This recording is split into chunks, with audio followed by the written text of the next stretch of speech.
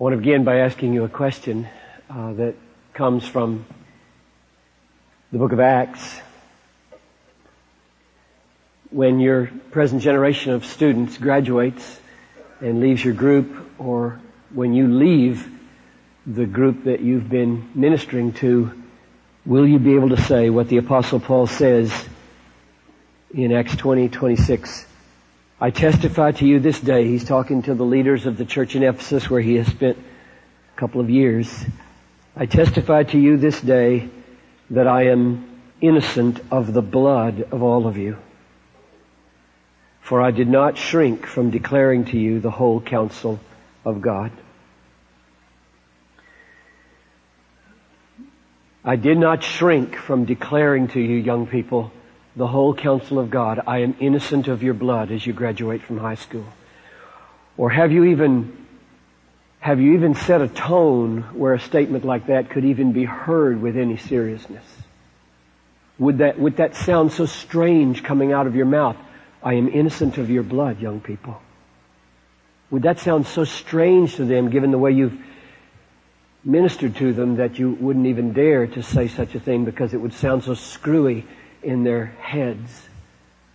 Let alone be true because you have devoted yourself for about 6 years or 3 years to delivering the whole counsel of God to them.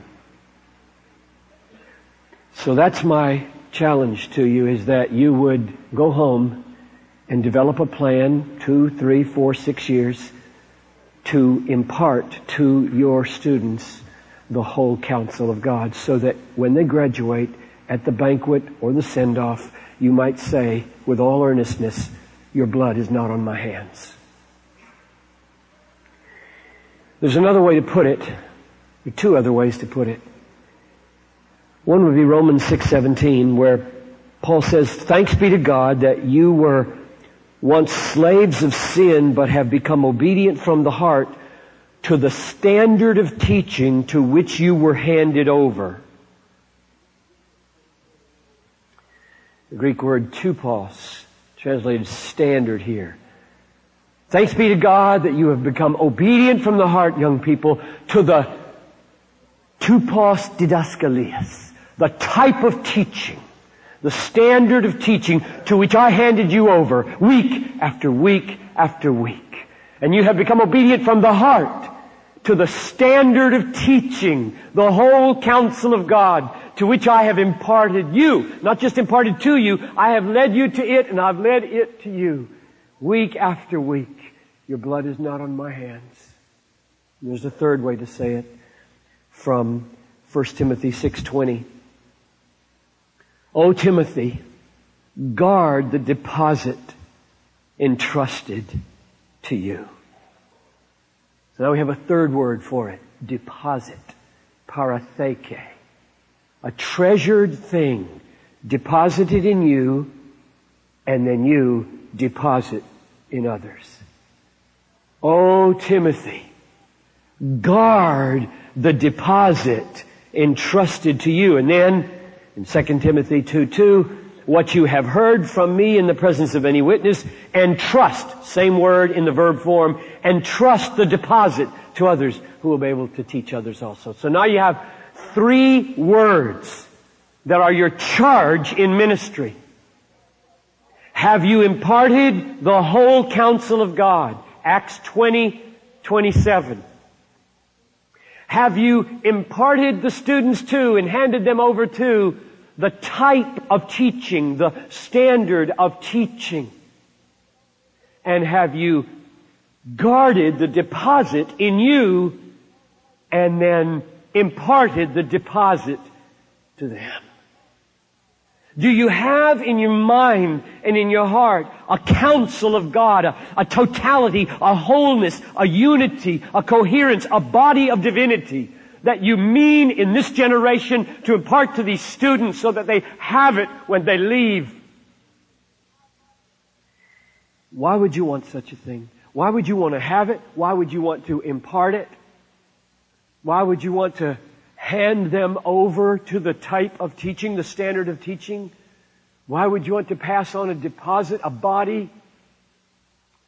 Well, one answer to that question would surely be that you want them to burn for Christ. Burn for Christ. And where does that come from? It does not come from singing. It comes from the truth we sing. You can get hands in the air in a minute with the right crescendo. But what about when they suffer? What about when they're rejected? Will they embrace it? Will they burn for Christ when there's no notes playing, no CDs, nobody else around, just rejection, just suffering, just sickness? Will they burn? That's the only kind of young people we want to breed. Who cares about the rest? It's the kind we want to breed. You want to breed burning young people who burn when they suffer for Christ. Suffering surely must be the mark of post 9/11 youth ministries. Surely in this world, if not any other world, you must breed sufferers for Christ. They are ready. They are ready. Call them to it. Model it for them. Doing the hard thing. Now I get this burning idea from you know where. I get it from the road to Emmaus. Those disciples walking with Jesus began to burn. They said so in verse 32 of Luke 24. Did not our hearts burn within us? Did not our hearts burn within us when He opened to us the Scriptures? Do you do that for them? The whole counsel of God. The only burning that will last is Bible burning.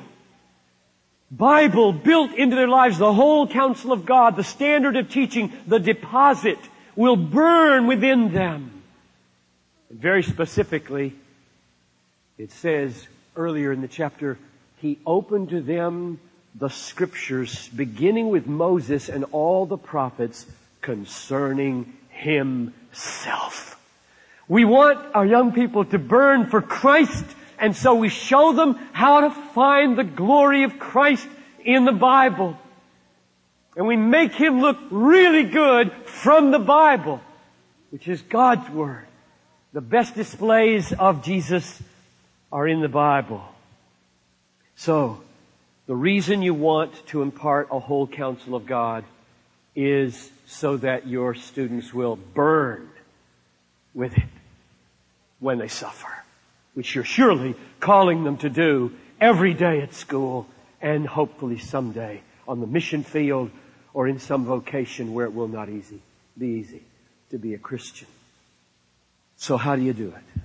I'm going to make 5 or 6 suggestions for how to do youth ministry so that you breed young people who burn for Christ when all around their lives He alone stands and everything else falls away.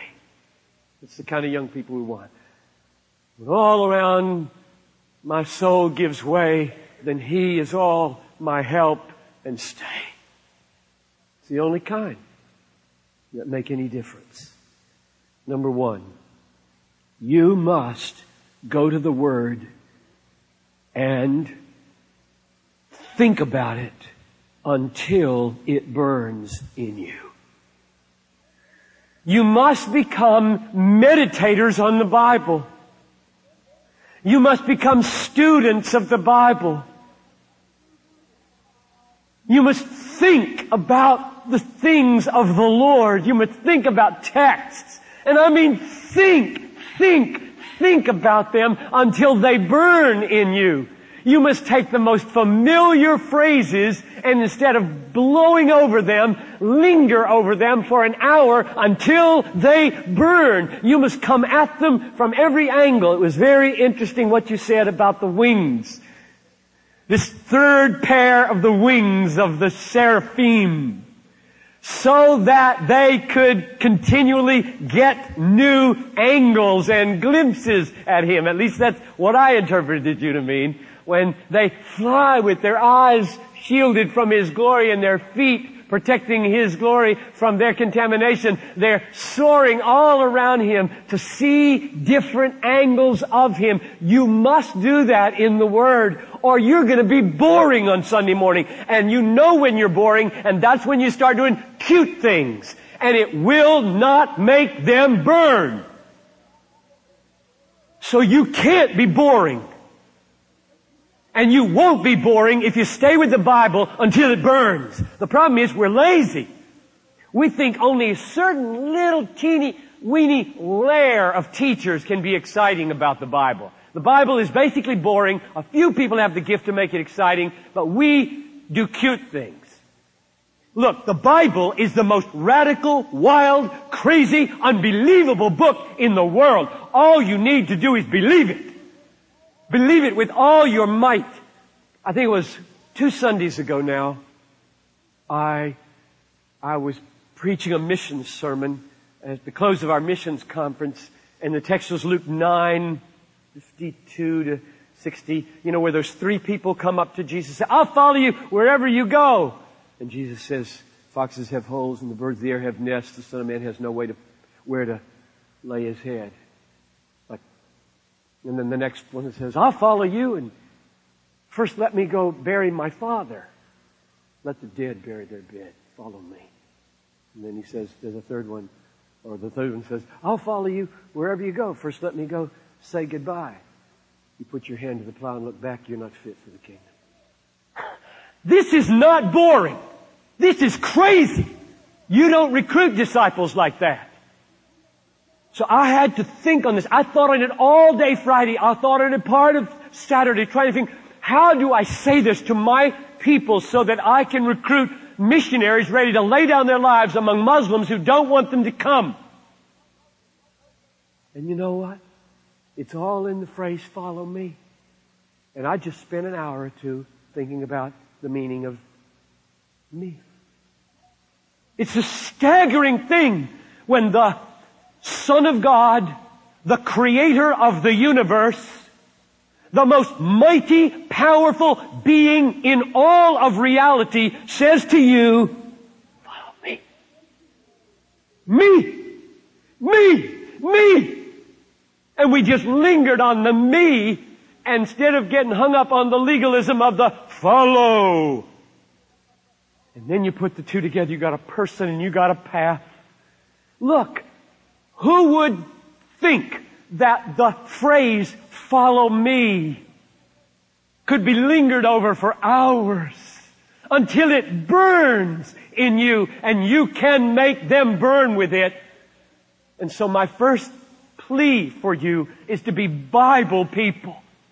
Get into the Word, read it very slowly, memorize it to slow you down, and then come at it from every angle as you fly around it, under it, over it, beside it. Draw it out, stretch it up, penetrate in it, get it, don't let it go. Grab it like Jacob grabbing the angel, and I won't let you go until you burn in me so that I have something to burn with tomorrow. It's the way I preach. It's the way I try. Secondly, pray over this Word until it burns in you. I am so encouraged by the psalmist because he struggled just like you and me with his half-heartedness and his coolness towards the things of God in the Word. And therefore you find the psalmist pleading with God for his soul over and over again. I'm going to give you a little acronym, IOUS, IOUs. This is the way I pray over the Bible almost every day, especially when I'm drifting into coldness instead of burning. And if I go cold, my people are going to go cold. If you go cold, your youth will go cold, and you'll just try to beef it up with other stuff besides God and His Word.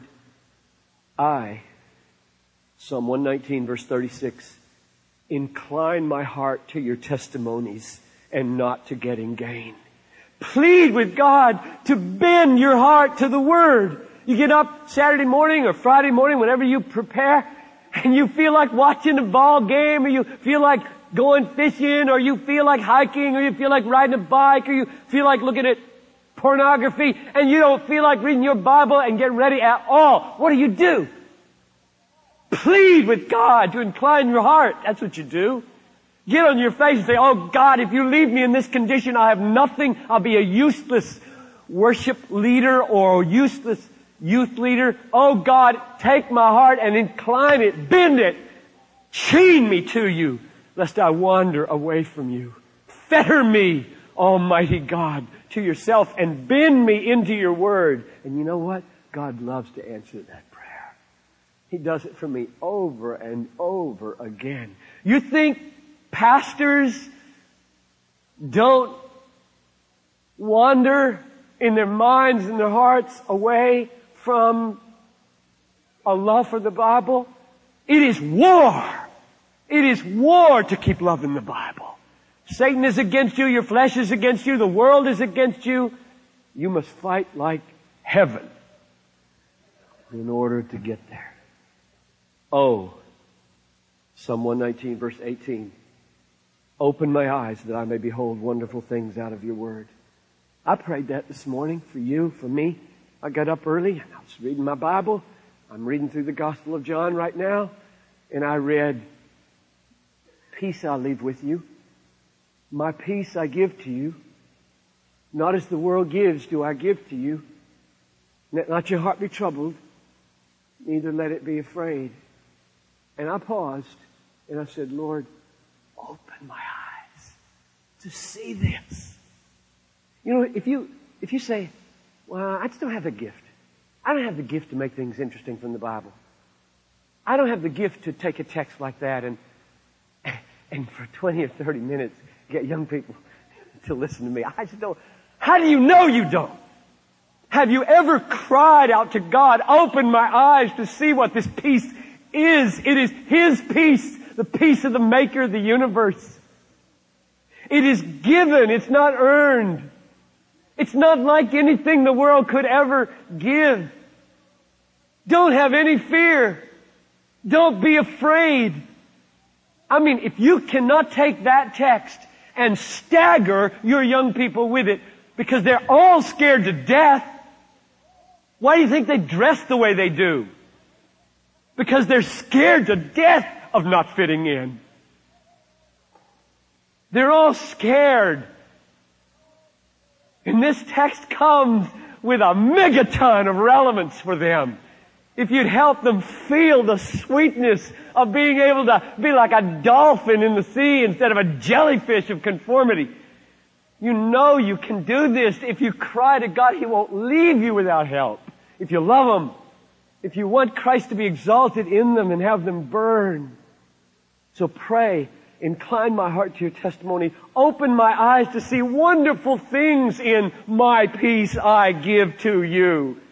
Because you won't see it the first time you read it. That's why the psalmist prays these things. I don't see it the first time I read it. I don't feel anything the first time I read that text.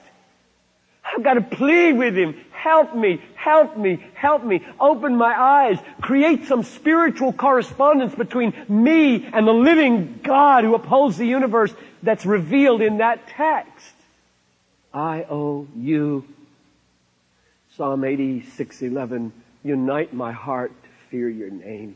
And the word unite, John Piper's heart is so fragmented so many times. I'm thinking about how can I pay for Wheaton tuition, and I'm thinking about my wife and little girl in Barnesville, Georgia, and they're having a good time with her in-laws, and I'd kind of like to be there too. And I'm thinking about how in the world am I going to do Romans 9 on Sunday, because half the church is going to want to walk out when I tell them this text means. And my mind on a Wednesday morning in a hotel room is just it's all over the place. And so was the psalmist. Otherwise he would not have prayed, unite my heart, fear your name. So you ever experience like that? Be glad you've got the Bible to show you what to do with it. You cry out to the Lord, unite me. I am just amazed at how many Christians experience distress, either indifference to the Word, or blankness when they read it, or fragmented hearts, and they come in to ask a pastor for counsel for their spiritual life, and you ask them, have you cried out to the Lord to incline your heart? Have you cried out to the Lord to opened your eyes? Have you cried out to the Lord to unite your heart? How? And they said, well, not really cried. I said, well, why don't you do that for an hour and then come back next week and see what happens? We're so given to quick fixes instead of pleading with the Almighty God, make me, change me, mend me, send me. We must pray. S-I-O-U-S, incline, open, unite. Psalm 90, verse 14. Satisfy me in the morning with your steadfast love. That's the burning I'm talking about. Satisfy me with you, not with success. Satisfy me with you, not with my wife. Satisfy me with you, not with the approval of the kids. Satisfy me with you, not with sex. Satisfy me with you, not wealth, not revenge, not comfort, not nice neighborhood. Satisfy me with you. Everybody must cry that every day because our hearts are straying after other values all the time. So all I'm saying here in these first two is you got to go to the Bible until you burn, and you got to pray until you burn, because the main battle of youth ministry is in you, not in them. The main battle is in me for my people. If I will burn, if year after year after year I can burn with truth, well seen and well said, they will burn. Third, think about their lives until this burning in you connects. Think about pimples. Think about overweight. Think about flat chests. Think about athletics. Think about sex. Think about style and clothes. Think about parents and divorce. Just get inside their skin. As funny as this conference has been, I was only here last night, so it was a pretty funny conference. As funny as this conference has been, humor is of limited value. It has some value. And there is a wonderful difference between whole-bodied humor and lighthearted levity. One of the reasons we use humor so much, I think, in youth ministry is because it's so easy. And because it makes us think we're succeeding. Because if you get the audience to laugh, then you know you've connected with them. And then you feel a little bit secure. And if nobody's laughing, then you don't really know what they're feeling. Well, I just want to say, it's a very limited value. Very, very limited value.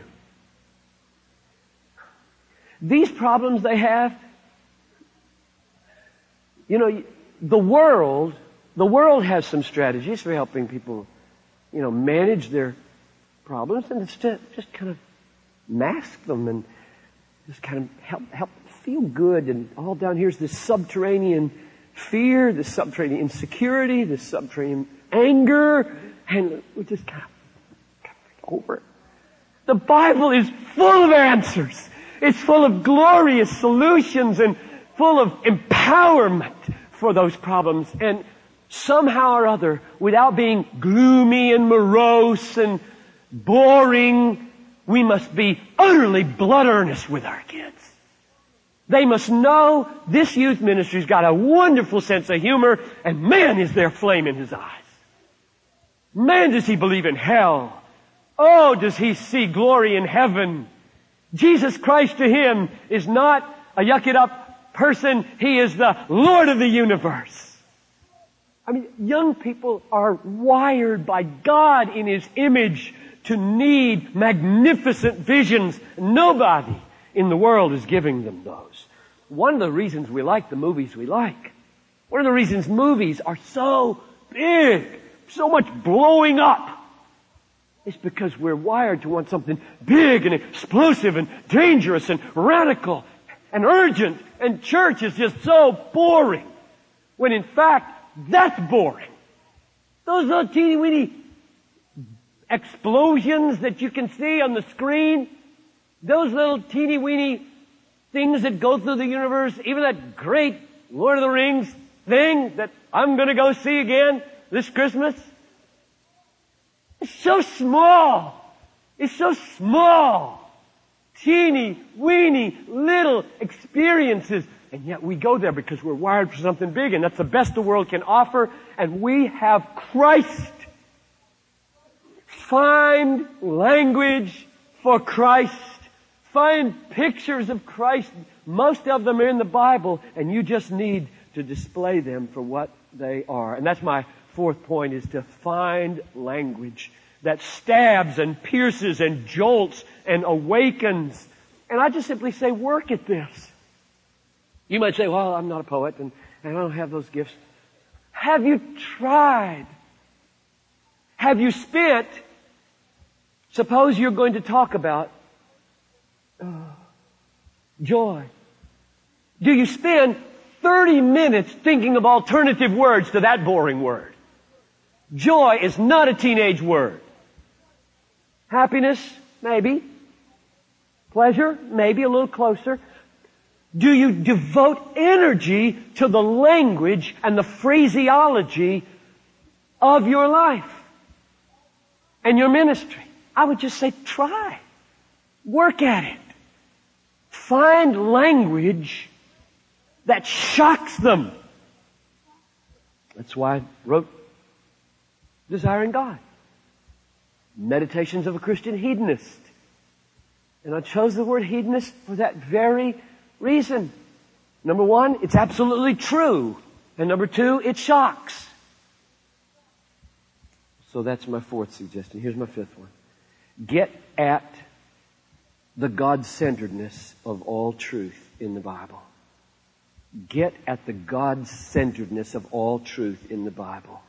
Oh, it is amazing to me how we use familiar Christian language thinking we know what it means. We and they. And they don't know. They don't know what they mean. I'll just give you some examples. Forgiveness. We sing and we celebrate, we teach the glory of forgiveness. Who cares about forgiveness?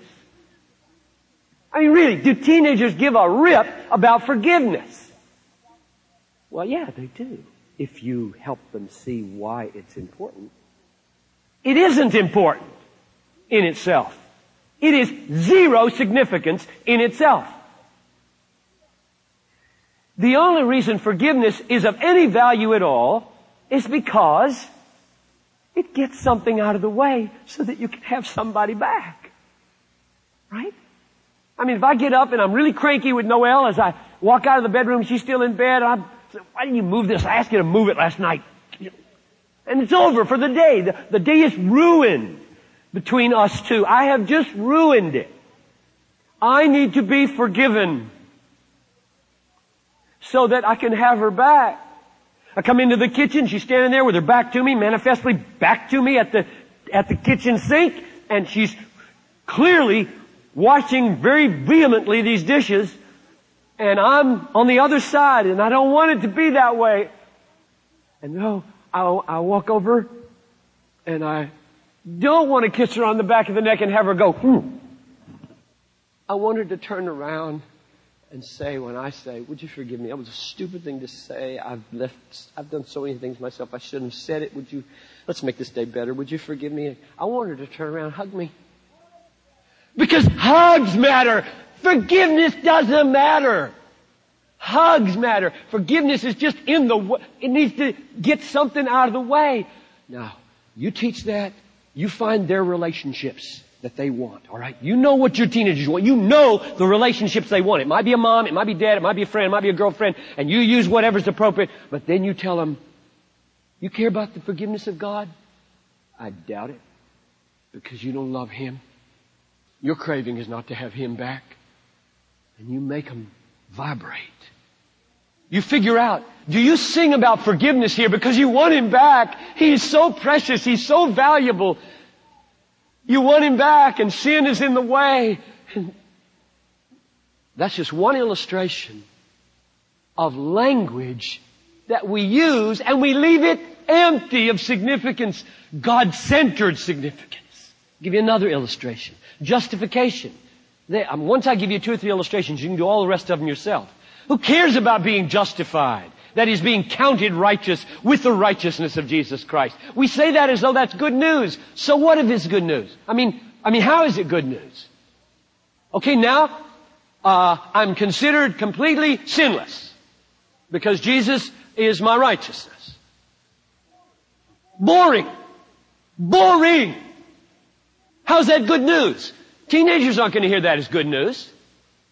The only reason justification is valuable is because you can't stand in the presence of God as a sinner. Then, the question is, do they want to stand in the presence of God? All of these are pushing us back to God-centeredness and whether or not they're really saved. Whether your students are saved. Most of them aren't saved, probably. They don't love God for God. They love God a little bit because He fixes things. He might fix a relationship. He might fix my complexion. He might fix my figure. He might get me a job. He might get me a marriage. That's not a Christian talking. That's a worldling talking. Using God for the same values that the world has. It's not Christian. I think that's where most of our young people are. And so we must drive them back to take sanctification. Who cares about being holy? Unless, blessed are the pure in heart, for they shall finish it. See God. Well, maybe they don't want to. So sanctification isn't going to be attractive to them because the only reason to be sanctified is because it makes you pure enough to see God. But they don't care about seeing God. They want to see their latest star or friend or... They're not coming to church to see God. They're coming to church to see Joe. Or eternal life. Is that exciting? Maybe not. It might be eternally boring as far as they're concerned. I thought eternal life was boring when I was 9, 10, 11 years old. I was scared to death of life. I was scared of hell. I was scared of heaven. I didn't want to go to either one. Hell hurt and heaven was boring. And I wasn't interested in either one. Why? Because I wasn't loving God. Because Jesus says, this is eternal life, that you may know me and Him who sent me. Know me, Jesus says, and Him who sent me. Faith, adoption. Just take all these wonderful words and go right to the heart of the God-centered meaning of them. Maybe I should close with one illustration that has meant most to me in the last year or two. I think we need to labor like crazy to help our young people know what it means to be loved by God. You know what? In America, it is almost impossible for a young person to know what it means to be loved by God. And probably for reasons that you're not thinking right now. What does it mean for you to be loved by God and for your young people to be loved by God? And the way to get at it is to ask a question and then go to one text as we try to draw this together. The question is this. Ask them this, because this will make them feel frightened, which is what most of them should feel from time to time. Do you feel more loved when God makes much of you or when He grants you at great cost to Himself to enjoy making much of Him forever? Do you feel more loved when God makes much of you or when He grants you at great cost to Himself to give you the ability to enjoy making much of Him forever? We live in America where the gospel of self-esteem, which the comedian last night got so right, where the gospel of self-esteem is the universal panacea for all teenagers' problems. And every book you read almost helps you say, well, now you can solve the loneliness problem, and you can solve the relation problem, you can solve the parent problem, you can solve the whatever problem if you can just fix their self-esteem. I think that is so low, so underneath the gospel, because it is not love horizontally and it is not love vertically. I'll give you my definition of love, which I think comes from the Bible, then I'll show you where it comes from and draw to a close. For God to love you and to love your young people, and the same thing would be true horizontally when you take that love and bend it out. God labors and suffers to enthrall you with what is infinitely and eternally satisfying. That's love. God labors and He suffers to enthrall us with what is infinitely and eternally satisfying. Namely, Himself, not us. You were not created to find your salvation in front of a mirror, liking what you see. That is not salvation. Salvation is taking that mirror and pushing it out to 45 degrees so that you can, in it, see God. And be delighted in God and satisfied with God. And God slaughtered His Son so that you might enjoy Him. That's salvation. And all the pieces, all these forgiveness, justification, sanctification, eternal life, faith, adoption, all those are words for how to get to God as our treasure. Therefore, day in and day out, you must impart a body of divinity that has God at the center so that these students, by the Holy Spirit and through prayer and through the Word, begin to love God for what God is in His beauty and magnificence. And all the gifts of God simply become rays of His light, and their eyes run up the ray into the source instead of falling in love with the ray. Most of the things that kill our kids are good things gone wrong. And if we would just see them as goods given by God and let our eyes run up the beam into the giver so that we can see the glory from which they came so that we love Him, then we'd be able to burn when we suffer. Let me just close by taking you to John 17. If you have a Bible, if you don't, just listen carefully. John 17. This is the prayer of Jesus. I presume you would agree with me that this is a prayer of love for His disciples. He's praying for us, according to verse 20. I don't pray for these only, but for those who will believe on me through their word. So here He is praying for John Piper and all of you 2,000 years ago, and I'm sure He's praying the same thing today as He intercedes for us at the Father's right hand. What does He pray first when He's loving us? Verse 1. When Jesus had spoken these words, He lifted up His eyes to heaven and said, Father, the hour has come. Glorify your Son, that the Son may glorify you. The first thing He prays is outrageous. I mean, get your kids to feel the outrage of this prayer. He's praying for Himself and His own glory to be magnified and made much of. And get your kids to feel the problem there. That's a problem. Would you pray that way? I've come in front of the youth group today and oh God, the first thing I want to pray for my youth group is that I would be glorified. That I would be glorious in front of my youth. Help them to feel the outrage of this prayer. And then they might meet Him. Because He's not like anything they've ever known. He doesn't pray like anybody they've ever known. Because only one person can pray this way. They don't know Him. They just heard all these little catchphrases and nobody's helped them get to the Christ-centered core of the love of Christ for them. Christ loves them for His sake.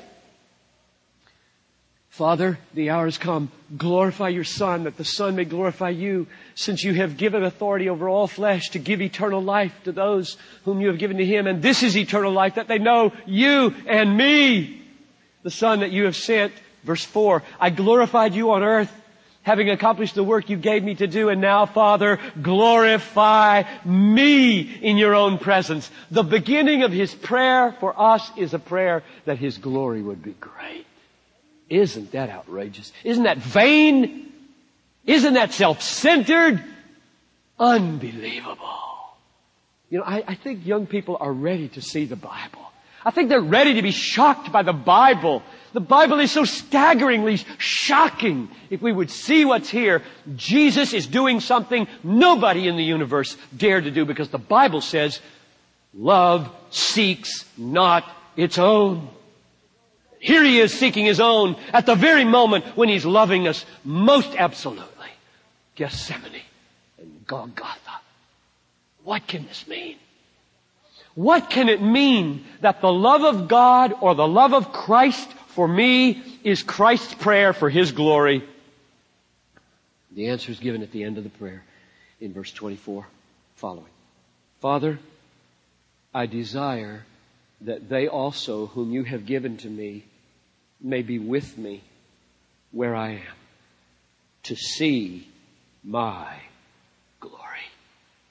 The huge challenge in youth ministry is to so teach, to so pray, to so live, to so sing, that your young people will be thrilled that Christ has prayed the ultimate prayer for them, that they might see His glory. And many of them are not there. They're not excited about that. And our challenge, and it may take years, is to so take this word where the glory shines most fully, and to so pray over it, and to so think over it, and to so find words for it, and to speak it, so that they begin to see Christ as their treasure. In our church, I am laboring to help get beyond the cliches of believe on the Lord Jesus Christ and you will be saved. That's a quotation from the Bible. How can you talk about that as a cliche? The reason is simple. Does anybody know what believe means? Believe for what? As what? And you say, well, as Lord and Savior. Well, I want to add a third one, because Lord and Savior are so worn out. Trust Jesus on your profession of faith that Jesus is your Lord and Savior. I'll baptize you. It's so worn out that we must find other words. And one of the words that I've been pressing in on is, and this is my evangelism, do you trust Jesus Christ as your treasure? Ask your young people. Is He your treasure more than your clothes, more than your reputation, more than your toys, more than your CDs, more than your whatever? Is He your treasure so that when everything else is gone, you have everything? To live as Christ and to die as gain. So call them to treasure Christ so deeply that they will be able to burn, because He is theirs and they are His when everything is lost. Both parents are killed in a car wreck. Paul Wellstone and his wife and young daughter. I wish his sons were believers. But I want to build a church and a youth ministry that is preparing people to suffer. Preparing them to suffer because, and I'll end where we ended in worship. And so thank you for saying it. Namely, God means for us not just to sing, but to be sent. Compassion. It's a great package you got here. The children, one child at a time. You go work. The two of our young women are going over to work with AIDS orphans, Zambia, Uganda, Cameroon, and they're going to risk their lives. Because I know they're going to pick them up. I know they're going to hug them. I know they're going to feed them. Where do you get that? Where does that come from? It comes from this. Let goods and kindred go, this mortal life also. The body they may kill, His truth abideth still. And I am the truth and the way and the life. They've got a treasure in Jesus that outstrips everything in this world. I think our young people are ready to be called to something radical. So teach them to sing radically. Teach them to love radically. Teach them to witness radically. Teach them to get on the streets radically. Teach them to go with compassion or other agencies radically. They're ready to stop being coddled. Give them something impossible to do, because it's worth losing everything to know Christ and make Him known. Amen.